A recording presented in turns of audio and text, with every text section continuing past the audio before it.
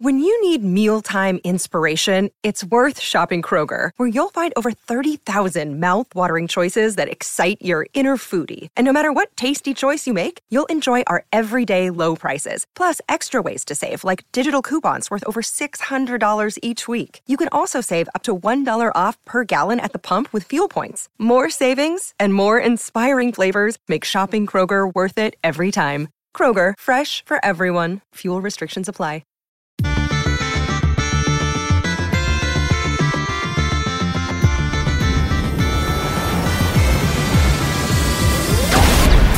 Hello and welcome to the EDHRECast. My name is Joey Schultz and I'm joined as always by my fantastic co-hosts. First up, he can't decide whether he wants to play elves or elementals. It's Matt Morgan. I heard that there's a snowstorm moving in for New York City, which includes the Wall Street area, and I thought, man, what a terrible time for shorts. Oh man, Matt. A+, applause. Matt, you're such a treasure with those dad jokes that you should be able to tap for mana. That was great. I'm such a treasure. I just have to tap. I stay untapped, though. You stay untapped treasure. I got vigilance. It. Anyway, always vigilance. Up next, he can't decide whether he wants to destroy all elves or elementals. That's Dana Roach. I actually saw people on Twitter today complaining about how we haven't had a new secret lair drop in a while. So we've basically come full circle now, and the complaint is we're not getting enough secret lairs. What an opening you guys have constructed for this week's episode. I love you guys. That's awesome. Anyway, this is the EDHRECast. EDHREC is the best deck building resource on the web for the Commander format, compiling data from deck lists all over the internet to provide helpful recommendations for your new Commander decks. And here on the podcast, what we'd like to do is give all that data a little more context. Hey, Matt, what is it that we're talking about this week? We are going to dig so deep into tribal decks. It is not even funny. We're going to talk all about tribes today.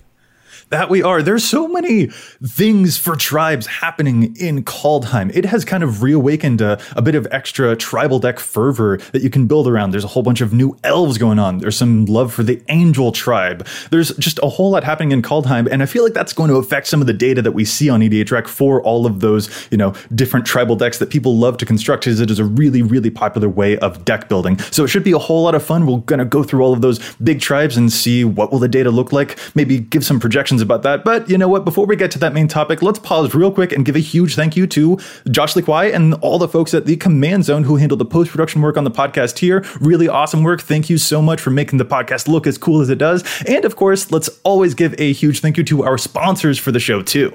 Yeah, the EDHRECast is sponsored by Card Kingdom and TCG Player. Lately, we've seen some pretty crazy price creep on a whole bunch of singles, and you can take advantage of that by buy listing cards you aren't playing to Card Kingdom for these increased prices. They also have a huge selection of singles, as does our other sponsor, TCG Player.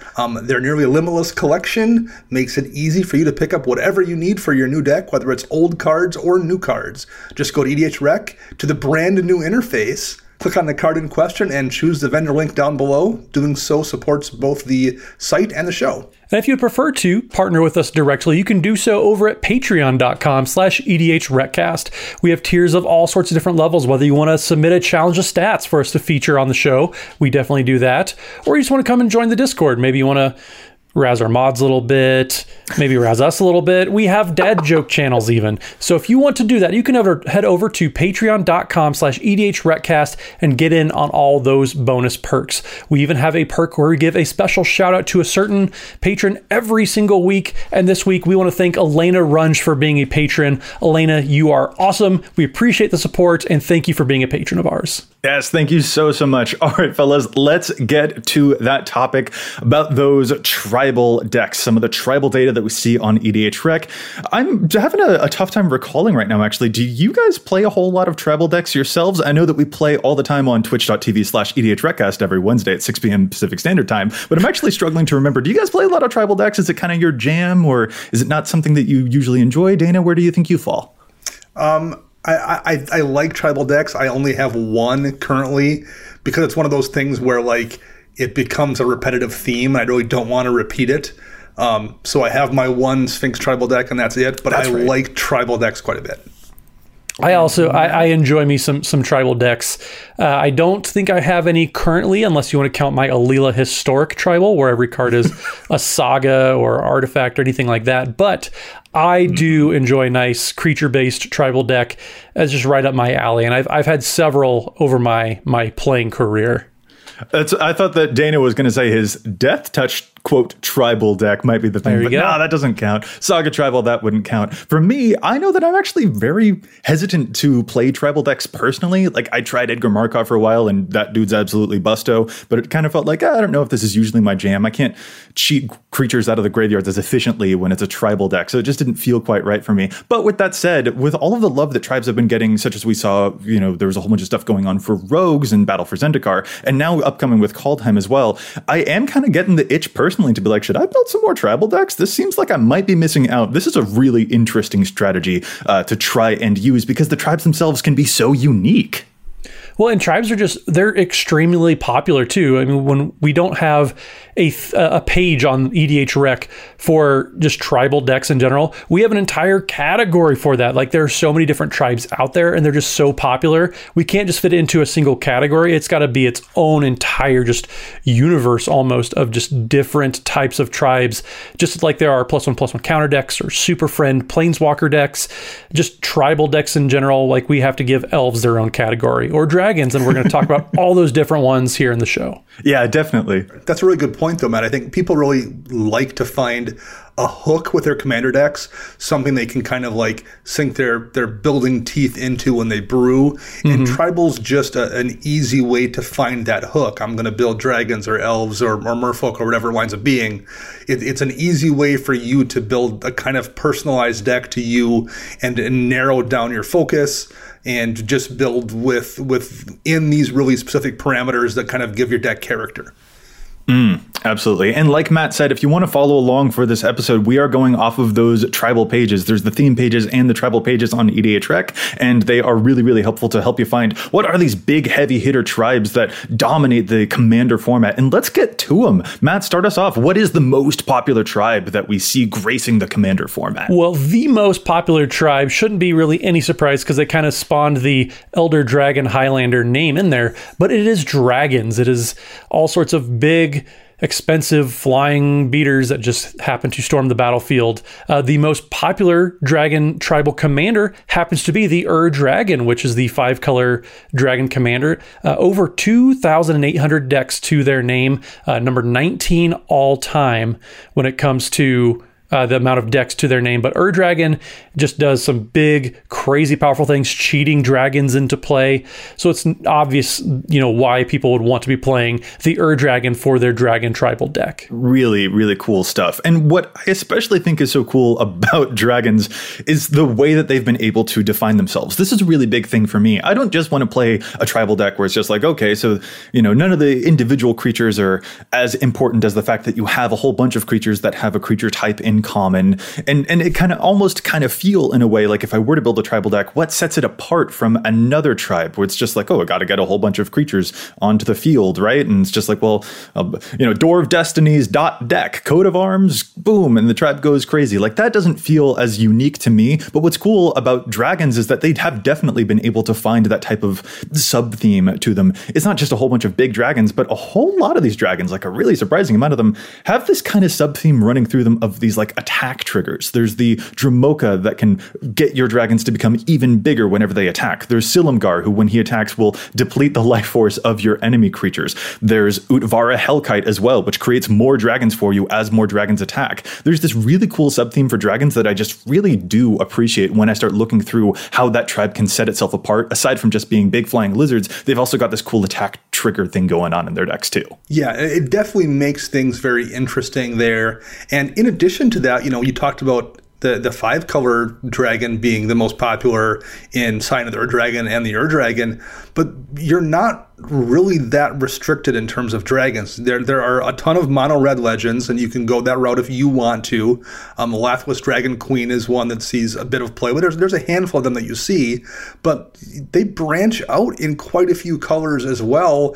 You can build a pretty solid dragon tribal deck using something like a Tarka World Renderer if you want to play in the in the Gruul space, or Silumgar in the Drifting Death in Dimir cares about dragons as well, and there's a finite amount of them, but there's tricks you can do in that space as well if you want to play Dimir dragons.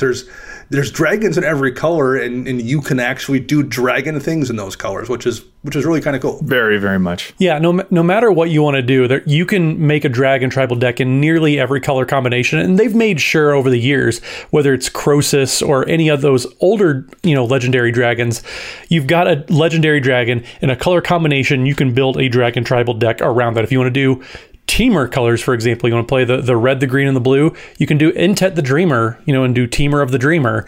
There's all sorts of different fun things you can do with dragon tribal decks, with legendary dragons. Yeah. They're kind of iconic to Magic the Gathering, so it's no surprise to see so many legendary dragons, but also that just dragons are the most popular tribe in the game. Coming up behind dragons, the second most popular tribe, one that's only going to get more and more popular, is elves. Very common in green, but also a bit now in Golgari too. We famously had elf tribal commanders like Azuri Renegade Leader, who can regenerate and overrun, power up your elves. But now we've also got some new entries coming in the Golgari versions, like Abomination of Llanowar and the new Lateral Blade of Elves, which I would suspect might even be challenging Azuri for the number one spot as elf tribal goes, because precon commanders definitely have a pretty dominating effect on popularity.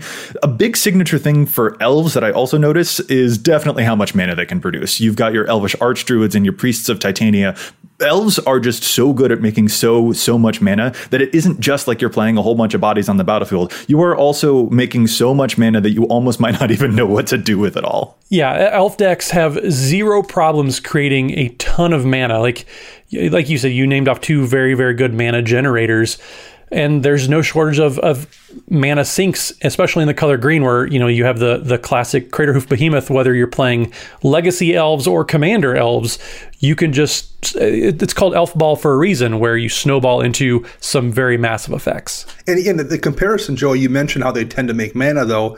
That's where things really get interesting here. We're looking at one tribe that's quite a bit different, our number two tribe, than our number one tribe. This one tends to be small creatures who make a ton of mana and don't really have evasion, versus giant beaters with evasion that tend to have attack triggers. Those are two very different tribes, and those decks will play very differently. So just because you are playing tribal doesn't mean there's any overlap at all in the tribes that are being played. Yeah, and that's such a huge thing, is to, like, when you are starting off with building one of those decks, especially if it's a tribe that you're not as familiar with, like, you don't just want to find ways that will make the tribe good. Like, yeah, we can all read that Door of Destinies is going to pump up the whole team, and there are other elves that will Anthem pump up the whole team, and it's like, cool, but there's still more going on underneath that. And if you want to build a support structure for the tribe, you don't want it to just be a whole bunch of quote-unquote generic cards that help tribal decks in general, but you also don't want it to be like good stuff green cards that wouldn't have anything to do with what that tribe's actually all about. So Matt, like you said, you would want it to be something that really fits into what this actual deck is doing, which in this case is producing a whole bunch of mana. You'd be searching for those mana sinks. Maybe a Finale of Devastation would be another way that you can totally tear up the battlefield, because that's just leaning into something that's so natural to what this tribe is already doing, rather than supporting it with just another good stuff green card that doesn't actually work with the tribe nearly as effectively. Yeah, overrun effects in elf decks are just extremely powerful, because, like Dana pointed out, like, you're putting a lot of bodies onto the field. So even though you have, 10 1/1s, those 1/1s become much, much larger creatures once you get any of these effects on the battlefield. And Joey started this off talking about how we've gotten a bunch of Golgari elf support.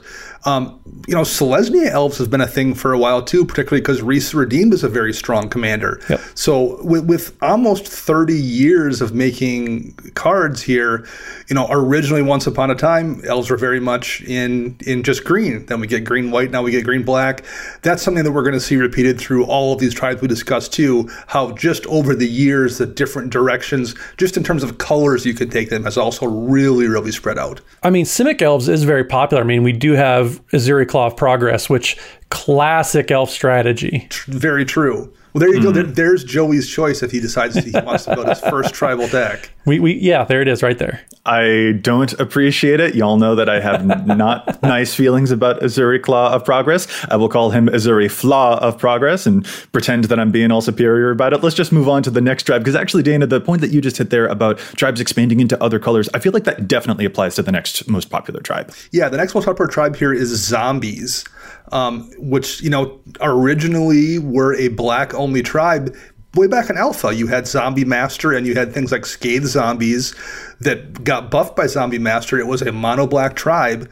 But relatively quickly, a couple expansions in, we got a blue zombie in the Drowned that actually had a black regeneration ability on it. So relatively quickly, zombies spread over into black blue. And over the years, right now the most popular zombie tribal commander is Verena Lich Queen. That's an Esper. There's white zombies, and it's the most popular commander that is black, blue, white. So that's a tribe that's absolutely all over the place. Golgari elves is a thing as well. Golgari zombies is a thing as well. So basically, except for red, zombies are everywhere also. Matt, does it... Sorry, I really want the I was laughing to myself too when he started talking about old cards from Alpha and the dark... the Dark Ages, we get it. A little bit of background for all y'all. Well, no, Dana, I need the listeners to know that stuff that he just listed off, that's not in our show notes. He just knows those cards off the top of his head. That I don't even remember what they were, but that's some A+ historian work there, Dana. Well done. Yeah, as ways that zombies kind of set them apart. I mean, I'm usually used to interfacing with zombies as an incidental kind of thing in all of my necromancy decks, but necromancy is a really big thing for zombies, specifically not you're reanimating any individual specific zombie that's going to stand above the rest, because it is very much you want to have a cohort of them, a whole bunch of them to really overwhelm. But the thing that stands out to me most about zombies compared to other tribes is just their stinking resilience. There are so many zombies that can just bring themselves right back or just replace themselves almost instantly. The new Narfi, for example, from Kaldheim, can just bring himself right back out of the graveyard. And that's common for a whole lot of different zombie effects. So they are just literally impossible to kill, which is A+ flavor. Yeah, like you said, the self-replacement is what I think makes zombie decks the hardest to deal with. It's not unheard of for whenever a creature dies, you make more zombies. Well, you're just making a bunch of creatures die and making more zombies, and you're making those creatures die and make more zombies. So it's just this vicious cycle you just can't get over. It's hard to deal with. It's very popular, but you also have some just powerful cards like Rooftop Storm, which lets you cast all your zombies for free, basically. There's some really powerful synergies in zombie decks that are, they're not just around death and reanimation, all those kind of Joey types of things. You can actually do other things and make zombies too. Yeah, they are just really good at using their grave as a resource, which I really, really appreciate. And that's something that will totally set them apart from a bunch of other tribes too. And if you are looking for more to support your zombie deck, it might be not that you just lean towards these are cards that create zombies, but you can also lean towards maybe some self-mill effects to give you more to work with in that graveyard space, or possibly wheeling your own hand to then fill up the graveyard that way too, in a way that your opponents might not be able to take advantage of as nicely. So that can be some other ways that you find extra support for this tribe. Let's see, that was number 3. Who do we got next? What's the 4th most popular tribe? Coming in at number 4, we have the vampire tribe. So anything that wants to fly around and suck your blood, turn into bats, that's what we got coming up next. So historically, we only saw these in mono black, as Dana would probably be keen to point out when he told Richard Garfield about how to design this game. But also we have, other popular colors. We have the Mardu color combination, as evidenced with Edgar Markov, which is one of the most popular commanders, not just of any tribal decks, but of all time. Number 7 all time with over 3,600 decks to their name. But we also have Orzhov vampires that have come along, and Rakdos apparently was the original back in Innistrad times. So you have all sorts of different color combinations to play with vampires as well. And it's just a very, very popular deck, whether you want to play a Lend of the Dusk Rose and kind of go the token route in Orzhov colors, or you want to go Olivia Voldaren and play play the Rakdos black-red color combination. You have a lot of different options just because vampires have been around for a long time. Now, vampires for me introduce kind of a plot twist maybe to the traditional, like, oh, what is the sub-theme for this tribe? Because I think there might be kind of, I don't know, I feel like the main thing that people will lean towards for vampires as a sub-theme is kind of a life gain synergy. For example, the card Sanguine Bond appears in 43% of vampire tribal decks. I feel like that's not actually the correct way to go for this tribe, though. I think the real sub-theme that you should lean into when you're building vampire tribals is just plain old aristocrats. Stuff like your cordial vampire or your blood artist that will have amazing triggers whenever creatures die. I feel like that's a much better way to go than the life gain stuff, which doesn't necessarily have as much to do with the actual creatures themselves. There are some vampires that can gain you life off of death triggers or just have lifelink, but that's not nearly as strong as just the stuff that Patron of the Vein can do whenever creatures die. I feel like aristocrats is just a much better fit for the vampires as a sub-theme. Well, one of the problems with vampires, I guess I use the term problem loosely, is very early on, they were really committed to that Sanger vampire thing where you put a counter on it if the Sanger vampire happened to kill a creature that turn. In the first, handful of vampires they made all did that kind of thing, which isn't a very good ability, and it doesn't really stack or do anything with other creatures of that same tribe.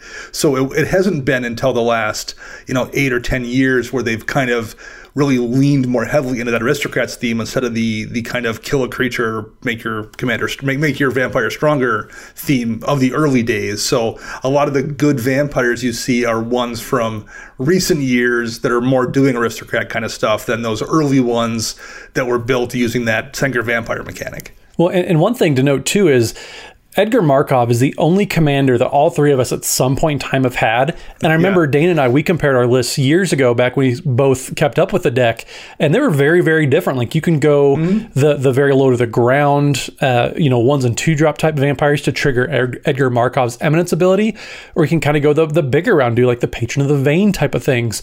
So it's just kind of interesting how Edgar Markov, for the people that are probably playing these types of decks, they're kind of all over the place, which is really interesting to see, which is also probably why the sub-themes, like you noticed, Joey, there's the life gain, there's some aristocrats, they're kind of scattered a little bit, but because, there's lots of different ways that Wizards has supported the vampire tribe over the past few years. So let's move on from talking about vampires, which are kind of the cool, best-dressed kids in your high school tribe, to goblins, who are very much the tribe of the kids picking their nose underneath the bleachers. And it's goblins are in red and Rakdos, and the most popular commander, for good reason, among goblins is Krenko Ma Boss, who's an absolute powerhouse of a commander, 2,600 decks, the 25th most popular commander overall, really, really strong.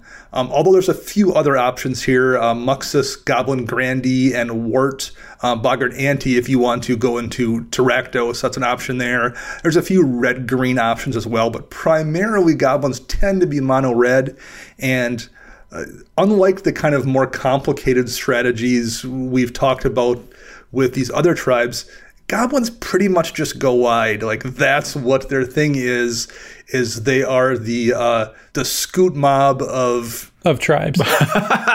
Of tribes, basically, yeah. See, Dana, I was more thinking that these are the kids underneath the bleachers. Like goblins are like the kindergartners, because every time you look, there's more of them, and then you turn around, there's 10 more of them, and you turn around, there's 10 more of them. Yeah.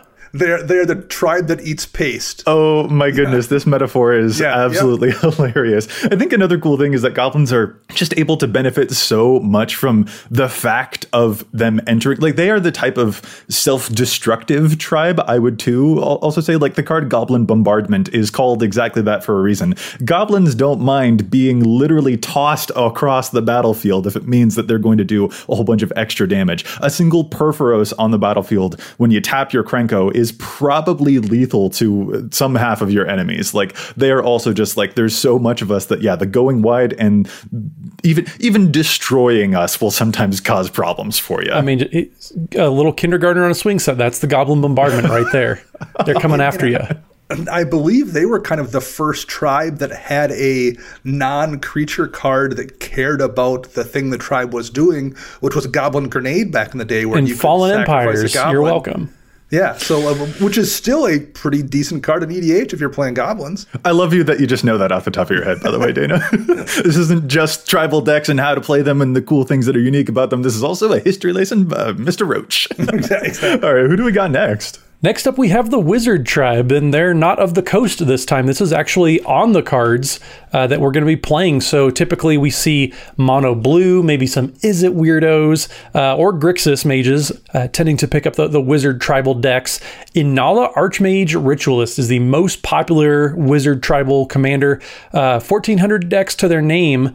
So yeah, it's something that we see a lot of, but we also see a fairly diverse amount of legends, whether it's going to be Azami Lady of the Scrolls or Adeliz the Cinderwind. We have a pretty diverse amount of legends. They're pretty spread out as far as taking up all of that space in the Wizard Tribal decks. Wizards are so weird to try and get a grapple on too. Like for prospective Wizard Tribal players, this is, I think, a bit more of a difficult tribe to try and build around to, because a typical sub-theme for Wizards is how well they interface with spells. So it's kind of like you're building two decks and merging them into one. You have to have a lot of really cool spells that the Wizards will then enhance, and vice versa, which is a lot less straightforward than just I'm playing a whole bunch of elves and then pumping them up. Yeah, when I see a Wizard deck, I assume I'm going to lose to a combo.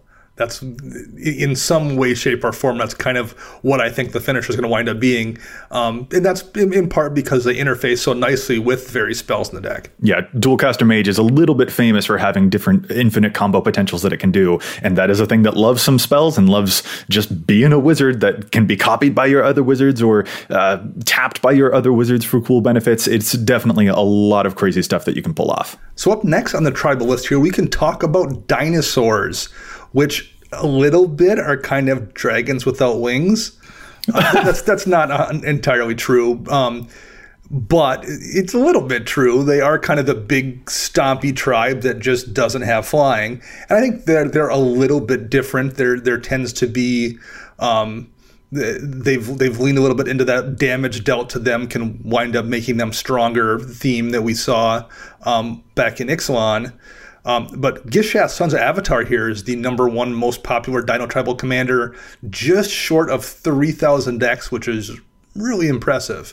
And you also see Ala Palani running a lot of dinosaurs, and Zakama kind of. Yeah, kinda. Naya is just a heap and pile of dinosaurs. And Dana, just like you said, those enrage triggers are just absolutely signature style for the dinosaur tribe. You've got a whole bunch of them with those effects like Ripjaw Raptor or Polyraptor. A whole lot of raptors going on here, where when they are dealt damage, you will get amazing effects. So even if you try to stop them in combat, it's not going to go well for you. But that's another thing, that if you're looking for how to build a support structure of the deck, it's not just going to be make sure you got some mana acceleration or that you got your card advantage. You can also run cards like your own damage-based board wipes might be a way to not just wrath the field, but also get a whole bunch more out of it. You can slam a Pyrohemia in there, and then your dinosaurs are going to be dealt 1 damage by this little enchantment and give you a ton of extra benefit in a way that also totally shuts down your opponent's tiny tokens. There's a whole bunch that you can do with these dinosaurs. It's almost maddening how effective that damage can be. Well, I think it's also really important to note here, dinosaurs are a relatively new tribe. Every one we've discussed prior to this on this list had a creature of that type in alpha. That is not true of dinosaurs. They've gone back and retroactively made some creature dinosaurs, but as far as WotC printing creatures for this tribe, it's been the last couple of years and that's it. So we're looking at, closing on 30 years of development for some of these tribes versus 3-ish years for dinosaurs, and they're already this popular. Well spotted, and another history lesson. Thank you. I would say it's Dana history of Magigawa. There we go. That was really fun. I appreciate that a whole lot, Matt. That was welcome. really good. You're welcome. All right, let's round it off when we're talking about those big powerhouse tribes. We can't have a tribal episode without talking about slivers. Very famous sliver overlord can just go find you more slivers, and all of those slivers just totally specialize in sharing abilities with one another. One will come down and it's just like, all of your slivers are flying. All of your slivers get +2/+0. All of your slivers have indestructible or shroud, or there's just man, my whole family plays Magic, and the family friend who taught us how to play Magic taught us using slivers, and man, that was a rough entry into Magic the Gathering, but I feel like it I feel sorry for you guys. Like that just had to be one of the weirdest and maybe worst introductions to the game of Magic by having it be through slivers. It forged us in fire and gave us a common enemy to fight against and bond as a family unit. It was absolutely great. But yeah, slivers are a little bit obnoxious, especially have you played against the first sliver, which gives them all Cascade? Dear Lord, it's disgusting. I mean, that is definitely a signature thing about slivers with their shared abilities. But a cool thing that I think that kind of allows the deck to do as well is to kind of eschew using any other enchantments or artifacts that would, like a whole bunch of them. You don't need a whole bunch of them because the slivers are providing those enchantment type of effects all on their own. So that allows the tribe to really just go absolutely ham without a whole bunch of extra non-creature cards sort of rounding out the deck. It doesn't really need them all that much. Yeah, I mean, it's in its own way, it's kind of tribal. Like your slivers are getting better based off other slivers. That's what the theme is. They just make each other better. And this is what's really, I think, attractive to people about slivers as well, in addition to them doing all of the things in all of the colors, is this is a magic creature, like as in unique to the game of Magic. All the previous things we discussed as well are things that are kind of from fantasy lore or fantasy stories. This is something that Magic made as their own specific creature type that you only find in this game. And that is kind of a fun, unique thing that you can play this tribe that only exists in this space. And what was the first set that they were printed, Dana? Do you know that off the top of your head? I don't. It was Tempest. You're welcome. Is it Tempest? Okay. It was. At least I'm pretty sure it was. Because Stronghold came after. But yes, it was Tempest. Okay. But yeah, It's just kind of crazy too that slivers are so popular, but also like they've been featured in so few sets. Like we had them in Modern Horizons, we had the original ones back, in the Weatherlight saga, but it's been kind of few and far between since then. But they're still insanely popular. Sorry, I had to pause for the history lesson because it just seemed, I don't know, reaching for low-hanging fruit there. So those are a whole bunch of the powerhouse tribes that we're seeing, but we don't just want to talk about those, those powerhouse, the most common tribes. It's good to make sure that we've got our bearings, and especially how each of those different tribes can make themselves wholly unique as a tribal deck to give them all a unique flavor, a different way that they'll all play out than, rather than just being, we got a whole bunch of creature types and let's bump them up with the coat of arms. Like that's definitely good to go through. But we also kind of want to talk about, with Call-Time coming up and all of the different tribal love that we've been getting from recent sets, that might have an effect on the data in the future too. And we want to talk about that. But we're actually, before we get there, we're going to take another pause because something I think we ought to do, we ought to challenge some stats, y'all. There's a whole bunch of data here on EDHREC, but we don't always agree with it. Sometimes cards see too much play. Sometimes they see too little play. So what we love to do here is challenge those stats. Matt, start us off with your challenge. What do you got this week? So my challenge this week comes actually from EDHREC directly, as in Jevin Lordy, who does a Challenge of Stats article series. He recently had Benny Smith on, who writes over at StarCityGames.com. Benny is just one of the most fun people I've ever had a chance to interact with. I love his articles. I started reading his articles back when I first got back into Magic. Like, he's just somebody that's been playing the game of Commander for a long time, knows a lot about the game. And he recently had some very, very good challenges for Prosh Skyraider of Kerr. So he noted that currently there's Genesis Storm and Skull Storm. Those are two of the Commander Storm type of cards where you get to copy it for each time you've cast your commander in that game, and they both have a little different effects. So Genesis Storm, basically you get to reveal cards from the top of your library until you hit a permanent, and you put that permanent on the battlefield. And then Skull Storm does all sorts of dirty things, makes everybody sacrifice a creature except for you, and then each opponent who can't sacrifice creature loses half their life rounded up. So in a deck like Prosh Skyraider of Kerr, you're casting your commander quite a few times, whether you're doing the combo route with Food Chain or you're doing something else. There's a lot going on there. So these two cards, Genesis Storm and Skull Storm specifically, get very, very good in a Prosh deck in the case of, say, somebody has a Fog in hand, or you swing for lethal and they kill Prosh in response. These are very, very good backup plans. They're a little mana hungry, but you're in Jund colors. You probably have no issue making a boatload of mana to cast these. And currently, Genesis Storm and Skull Storm show up in 3 Prosh decks and 2 Prosh decks, respectively. That is absurdly low. But these are just great finds for a commander that you are going to cast an arbitrary amount of times. I just really appreciate this because the Skull Storm and Genesis Storm, the Commander Storm cycle in general, I think has a lot of potential. So seeing these get shouted out, I really like seeing. So good call, Benny and Jevin, and make sure you check out the article over EDHREC as well. Man, Skullstorm is so much fun. I use that as a finisher in my Virtus and Gorm deck since it loves cutting life totals in half, and I've got 2 commanders, so the Storm just gets even bigger. That is a scary card to be on the end of as long as the person knows what they're doing with it. And Benny, it sounds like you know what you're doing with it, and I will be scared if I ever play against your Prosh deck. I'm going to move on to my challenge now. This is our listener submitted challenge. It comes from user in our Discord, Plaidclad, known as Nick, also of the Scrap Trawlers podcast. Nick has submitted the card Widespread Panic. This is kind of a strange enchantment in red, about 3 mana, and it is something that helps kind of mess up your opponents, but also manipulate the top of your own library if you know what you're doing. Nick notes that Scroll Rack was recently reprinted in Commander Legends, and that is a really great card for setting up the top card of your library, but it's still like $30, and Widespread Panic is just pennies. So this could be a budget alternative for something that you can use to set up the top of your library. Specifically, what this enchantment does is whenever a spell or ability causes its controller to search their library, they have to put a card from their hand on top of their library afterwards. So that can totally be used to trip up your opponents who are using too many Evolving Wilds or searching their deck too many times, tutoring up. It can really offset them, but it can also really shine in red decks where you care about your own top of the library, such as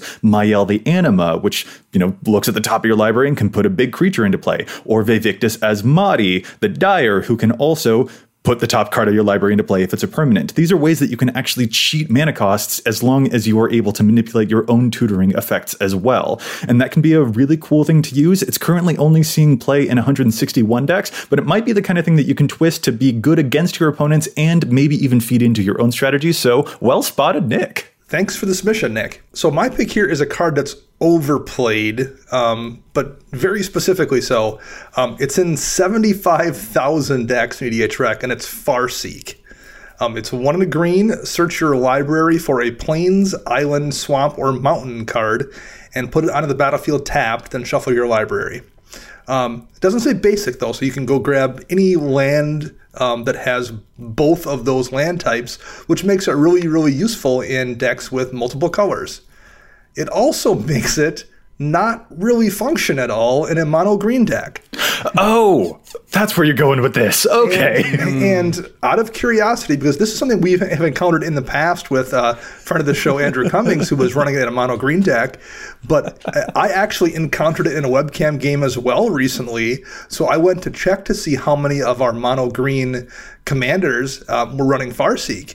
And the most popular mono green commander in EDHREC is Gargos, Vicious Watcher, 13,000 decks, 31 of which are running Farseek.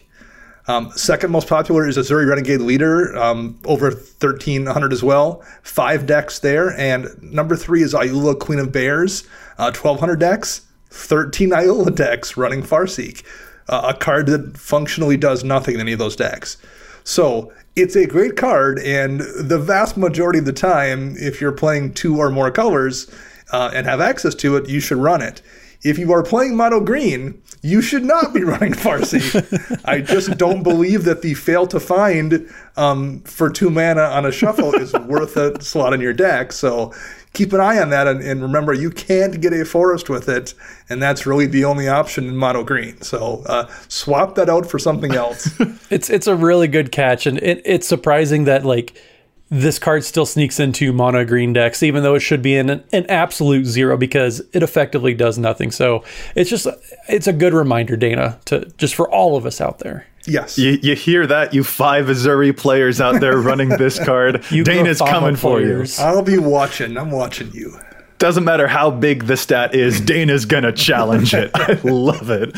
All right, guys, let's get on to the next part of the show. We don't just want to talk about, the big tribes, but we also kind of want to address maybe the ways that tribes might shift, especially now that Kaldheim is coming out and doing some stuff. Like, it's bringing back Changeling, which can really help buffer up and pad out a whole lot of different tribes, especially ones that don't have enough support, but it's also bringing some new stuff, and especially some past sets we've even seen have just kind of breathed new life into different tribes. And that's something that can kind of cause the format to shift around a little bit in cool ways as tribes become more viable. Matt, I know that this was especially something that you noticed as we were getting all of these different sets over time that were just like, holy crap, this one suddenly is making a whole new tribe viable, or we're getting a whole bunch of extra pieces, and that could totally change what we traditionally expect from tribal decks. Yeah, well, and Kaldheim, just Changeling alone gives every single deck, by nature of the mechanic, every single deck can benefit from every time they bring back Changeling. So it's really interesting to see, all the potential that Changeling cards have from Kaldheim. But there are also some very specific cards that are helping out some existing tribes that we know of, but that just maybe needed a little bit of help in certain areas. And Kaldheim is certainly giving that to those. Yeah, what cards jump out to you in particular, would you say? Well, I think the two biggest benefits to Angels specifically in Kaldheim are going to be Starnheim Aspirant and then Youthful Valkyrie. It used to be your Angel tribal deck. The curve kind of started at 4, which sounds great, but then you remember typically you were in mono white. So being able to have a cost reducer in the 3 mana slot, or just an Angel that you can cast for 2 mana, I think that's huge for Angel tribal decks that rewards you for then having more Angels come in the battlefield later. There's just so many cool things with just the Valkyrie flavor-wise, but then also doubling as Angels to go in these tribal decks. Angel tribal decks are definitely getting a huge boon from Kaldheim. Yeah, Angels have gotten such a crazy, weird influx of cards. Rampage of the Valkyries, the Flight of the Valkyries song that everyone will be humming whenever they cast it, of course. That new enchantment that creates an Angel and then is also a Grave Pact effect for your Angels. Whenever an Angel you control dies, each other player sacrifices a creature. Definitely music to my ears. I love it totally. But what an unexpected twist to get from all of the Kaldheim cards. Furia's Retribution is another, a saga that at the end of all of the stuff that it does will give your Angels double strike. It's maybe not the best thing that we've seen ever, taking a long time to get to double strike. We are a format that runs True Conviction a whole lot, but even then, there's so much going on with what Angels can do. There's a whole bunch of extra support. There's the new Righteous Valkyrie as well. Matt, like you said, they're all just being them being at a lower mana cost is a way that helps out the tribe in just a totally unexpected direction. Instead of just giving us a whole bunch of 8 mana stuff, it is being fleshed out in such a brand new way. Yeah, being fleshed out is a good way to phrase that, because you're being pointed specifically in the direction of playing Orzhov Angels, and support is being provided to do that. In the past, you absolutely could play Boros Angels if you wanted to, or, Sigarda existed if you, for some reason, wanted to try to play in the Selesnya space with Angels, but nothing really supported that. You would just be running the traditional Angel cards in white and gain access to red or gain access to green. In this case, with this particular set, we are getting support in black to support the idea of actually playing this 2-color Angel deck, which is really, really neat, and it's one of the things that Angels have really lacked over the years. However, this is what makes it weird to me. It still doesn't feel like Angels got a dedicated Orzhov Angel tribal commander.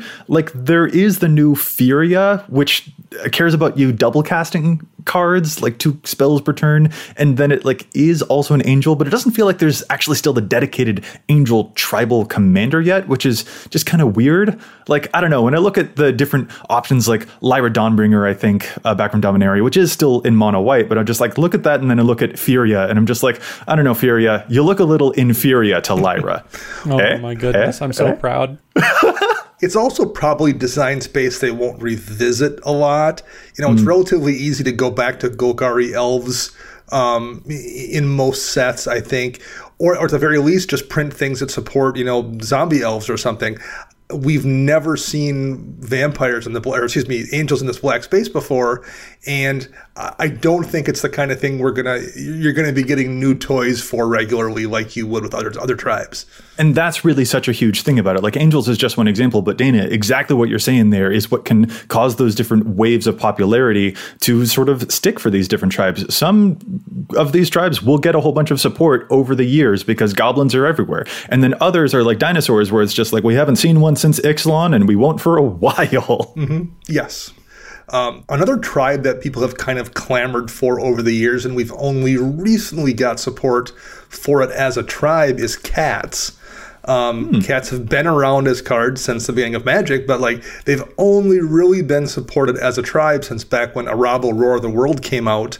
And that is by far the most popular cat tribal commander in 1,500 decks. You can play Ren and Syria, but you're kind of splitting your focus between cats and the Goodest Boys there. So it's basically Arabo or bust for the most part if you want a commander that actually supports your tribe. Yeah, getting the new Chariot from Kaldheim, unexpected plot twist. I did not expect us to see cats for a while, but then the Chariot comes in, it's just like, I can make more cat tokens. Be happy, all of you cat decks. And it's like, oh, all right, there is some extra support. But I feel like that's really a rarity in Magic. It's not the kind of thing that we see all that often, is throwing a bone to those other tribes when they're especially a little bit more out there and not among the like top 10 most popular tribes, the most common ones. Well, and cats are something that like shows up randomly throughout a lot of sets, though. I think we had a few, but when we had the guilds or the Ravnica Allegiance block that we revisited, there were several cats there. There's been cats in core sets. There's been Leonin, which also double as cats. So there's a lot of incidental cat, assistance that we get, plus all the changelings that we're seeing in Kaldheim too that can slot into those decks and still get those bonuses. So I feel like cats, they'll maybe get like 3 or 4 a year, but sometimes those 3 or 4 like all they really need because they're pretty powerful sometimes. I think that kind of is what hurts cats as a tribe a little bit. A zombie is a zombie for the most part. That isn't really true of cats. Like the theme they are building in with a Leonin, for example, sometimes tend to have an equipment sub-theme, is a far different thing than like a kitty cat looking cat, which also there's multiple of in Magic that are relatively effective in a cat deck, but they obviously aren't going to build thematically, the random alley cat card they print isn't going to do something with hammers like that. They don't do that. So or you also get weird things like you get cats as like a cat snake in Prowling Superpod. So there's just thematically speaking, the difference between a pet cat and a Leonin is pretty huge, and they're all cats, and the themes they design for those different kind of creatures that visually look different but have the same type, it tends to be pretty disparate. So I kind of want to circle back to something that Matt just mentioned there about there is sort of a sprinkling in effect that we do sometimes see with those different tribes. In other cases, we also get whole sets that are almost, it appears, completely devoted to just super legitimizing one tribe. When I saw Commander Legends, with all of its new pirate stuff going on with your Malcolms and your Breaches, like the only thing I could think of was the first evil ex-boyfriend from the movie Scott Pilgrim being like, pirates are in this year. Like it was like suddenly pirates went from a tribe being like, I don't know if there's a whole lot for Admiral Beckett Brass to really work with, to like, oh my goodness, now we are cutting a ton of pirates. They don't all fit because there are just so many good pirates now that have just completely fleshed out this tribe. And all it took was one set to do that and completely overhaul all of the expectations from that one tribe. Yeah, pirates just got so much help from Commander Legends, and then just kind of cards that have been sprinkled in over time too. Like you have Dockside Extortionist, which is just a absolute powerhouse of a card. If you can afford it, it goes into every pirate deck and it will do great things for you. But there's just a ton of different pirates that have just been given to us over the past few years, ever since WotC discovered like, hey, maybe we should do pirates as like a thing. The last tribe we'll discuss here are rogues, which are relatively new in Magic's history as a tribe. In this, once we get down the list, is where some of the cohesion starts to break apart, and I think rogues are a really good example of that because they're splitting their focus a little bit with pirates and a little bit with ninjas.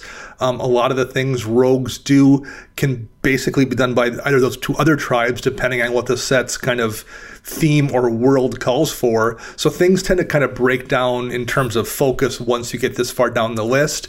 And you're also looking at a tribe where instead of it being oftentimes the primary creature type, it's the secondary one. Mm-hmm. So for the most part, when you're running zombies, they are primarily zombies.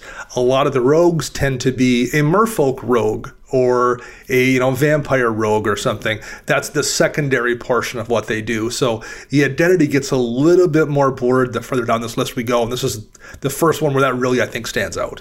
Yeah, that can be a huge hurdle for some tribes. Like when it comes to warrior tribal versus knight tribal versus soldier tribal, like that's another thing that kind of stands in the way of, especially some colors that want to flesh out those tribal decks. They're almost not able to because those classes can almost be so divided just in generic card design that it's hard to solidify a specific identity to them. And rogues are another great example. Well, and I think rogues might be getting some more help. Like they had the dedicated pre-constructed deck from Zendikar Resurgent, but also they introduced the party mechanic where it specifically gave you a benefit for having a rogue in your party or on the battlefield.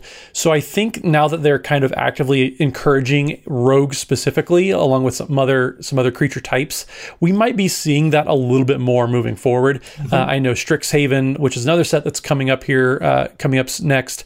That's got a wizard school, but I'm sure they're going to find a way to fit rogues into, maybe even rogue wizards, who knows, but find a way to fit them into the set so that we can kind of continue seeing support for this kind of newly enforced creature type. Yeah, and I think, too, not only do rogues sort of represent that, like, keep an eye out for the ways that tribal decks might be affected by what are typically class subtypes, but also, I don't know, rogues, the journey for me when I, tried tweaking the pre-constructed Anawan deck was that rogues was another one of those tribes where it felt like it still needed a bit more time to really work through what the sub-theme for this tribe is going to be. The precon was really based around like milling out your opponents and sort of getting some extra benefit by filling your enemies' graveyards, and it just felt kind of weird for me. As a graveyard player, I know how good an opponent's graveyard can be, and I didn't really want to give my opponents that type of benefit. Like, it made me very hesitant to attack a Marin player, for example, because I'm just like giving them fuel. And also consuming Aberration. Doesn't matter how big my opponent's graveyards are, it's not a rogue. It feels like it doesn't quite belong. And I found myself much more drifting towards just taking advantage of the rogue's natural evasion. So many of them are unblockable. So when you slap a Sword of Feast and Famine onto a rogue, man, does it feel really, really good. And that gave it more of a unique identity. But yeah, it does, once you get down the line outside of those powerhouses, it does kind of become your own journey of what is the sub-theme that I can make happen for these different tribal decks to make it still feel like that unique thing that is all my own, even if a lot of the other tribes feel a bit more prescriptive. Well, that's quite a bit of information that we've kind of covered here about classic tribal decks, and then some speculative ones, things that we think are going to be coming up. What do you guys think, just as we head out here? Any final thoughts just about tribal decks? Anything that you want to just drop in before we wrap it up this time? If we're talking about speculative stuff, I would bet we will get more cleric support in the future. I'm fairly certain we're going to revisit that party mechanic in the D&D set this summer. We've got a ton of wizards in Strixhaven. We've just gotten a bunch of warriors. So I feel like the one factor that's missing from that equation is clerics. I would guess they're going to lean into that at some point in the fairly near future. So I'm guessing cleric tribal will get some support. In my last thought is, I guess, kind of this one I had at the beginning where I would say if you are someone who's looking to do your first kind of real thematic deck, tribe is probably the best way to do it. Like, it's got everything laid out for you. It's very easy to stay on theme just by running creatures of that type. And, we went over some really popular ones, but there are literally hundreds of different tribes you could build in Magic if you want to. Just find something that's fun for you, and that's a good way, I think, to build that first really thematic deck if you want to go down that route. Yeah, tribal decks are a huge lesson in synergy for sure, where it's not about individual, this is one really powerhouse card in my deck, but rather a whole bunch of cards that are interlocking together and producing extra synergy, exponential synergy on top of that. A final thing for me too, just like at the top of the episode, I mentioned that tribal decks is not usually my kind of jam because I'm more inspired typically by a single commander that then I can build around its unique abilities. And tribes do feel like you're building from the inside out rather than the outside in. It's not necessarily a top-down approach where you have this one commander and then you're going to fill out the rest of that. It's much more like, a whole bunch of elves, and then I'll find the right commander for all of those elves. And that feels a little bit more awkward to a player like me. But with that said, I feel like there's still a way that you can reverse engineer that if you are unsure about which tribe deck you might really want to try out, for example, because so many of them do have those signature sub-themes, which can sort of reveal themselves the closer that you look. It's not just all one big, tribal is a big blanket term, but there's a lot going on when you get down to the specifics of them. Like, you might accidentally find yourself in an elemental tribal deck when you're playing a landfall deck because there are so many landfall cards that, make elemental tokens. You've got your Zendikar Royals and you got your Omnats making elementals left, right, and center. There are a whole bunch of ways that you can almost reverse engineer yourself into one of those tribal strategies and then flesh it out from there just by basing it off of the sub-themes that you know you really enjoy too. And that can be a good, easy way to get yourself into one of those tribal decks as well. Yeah, I agree that you can find those things when you are in the process of playing it and doing it. I built a Sphinx tribal deck, Asperia Supreme Judge, years ago that I still play. I didn't really have a plan for that deck aside from I'll put a bunch of Sphinxes in a deck. But after playing it, I realized, well, it's a control deck, and one of the problems with control is how do you win the game in Commander sometimes? Well, it's right there in front of me. I have a bunch of 6/6 evasive bodies that all do things. It's a way to win in a control shell, but that wasn't my plan. I didn't go into that knowing that's what I was going to do. I just discovered that over the course of playing that deck. Yeah, there's a whole bunch to learn from those different tribes. And hey, at the end of the day, maybe what you really ought to do is build a sliver deck and play it against me and give me some childhood traumatic flashbacks. Seems like a good way to go. All right, fellas. I can't recommend that route, no. For the sake of our friendship. For the sake of our friendship. I appreciate it, Matt. Anyway, this was a whole lot, but I think what we ought to do now is probably call this episode to a close. So if our listeners would like to get in touch with us, fellas, where is it that they can find us all? Matt? So you can find me on the Twitters at Mathimus55. That's MATHIMUS55. And don't forget twitch.tv/EDHRECast. Wednesday evenings, we are streaming games. We always have a great guest on there. The games are usually pretty fantastic to watch too. A lot of grifting going on over there. So make sure you tune in for all the fun games. And Dana, where can we hear your next history lesson? You can hear my next history lesson on my other podcast, CMDR Central. You can read articles already on EDHREC, and you can find all of us at patreon.com/EDHRECast. And I'm Joey Schultz. You can find me at Joseph M. Schultz on Twitter, and you can find the cast at EDHRECast on Facebook and on Twitter as well. Plus, if you've got a question for us, you can contact us at EDHRECast@gmail.com. I'd like to thank once again Josh Lequai and the whole team at the Command Zone for handling all of the post-production work on the podcast, and we'd like to thank our sponsors for the show too, TCG Player and CardKingdom.com. That's right, we are sponsored by both of them. Big flex. You can find them using the price info links on EDHREC or by visiting CardKingdom.com/EDHREC to show your support for the show. We'll be back at you next week with more data and insights. But until then, remember, EDHREC your deck before you wreck your deck.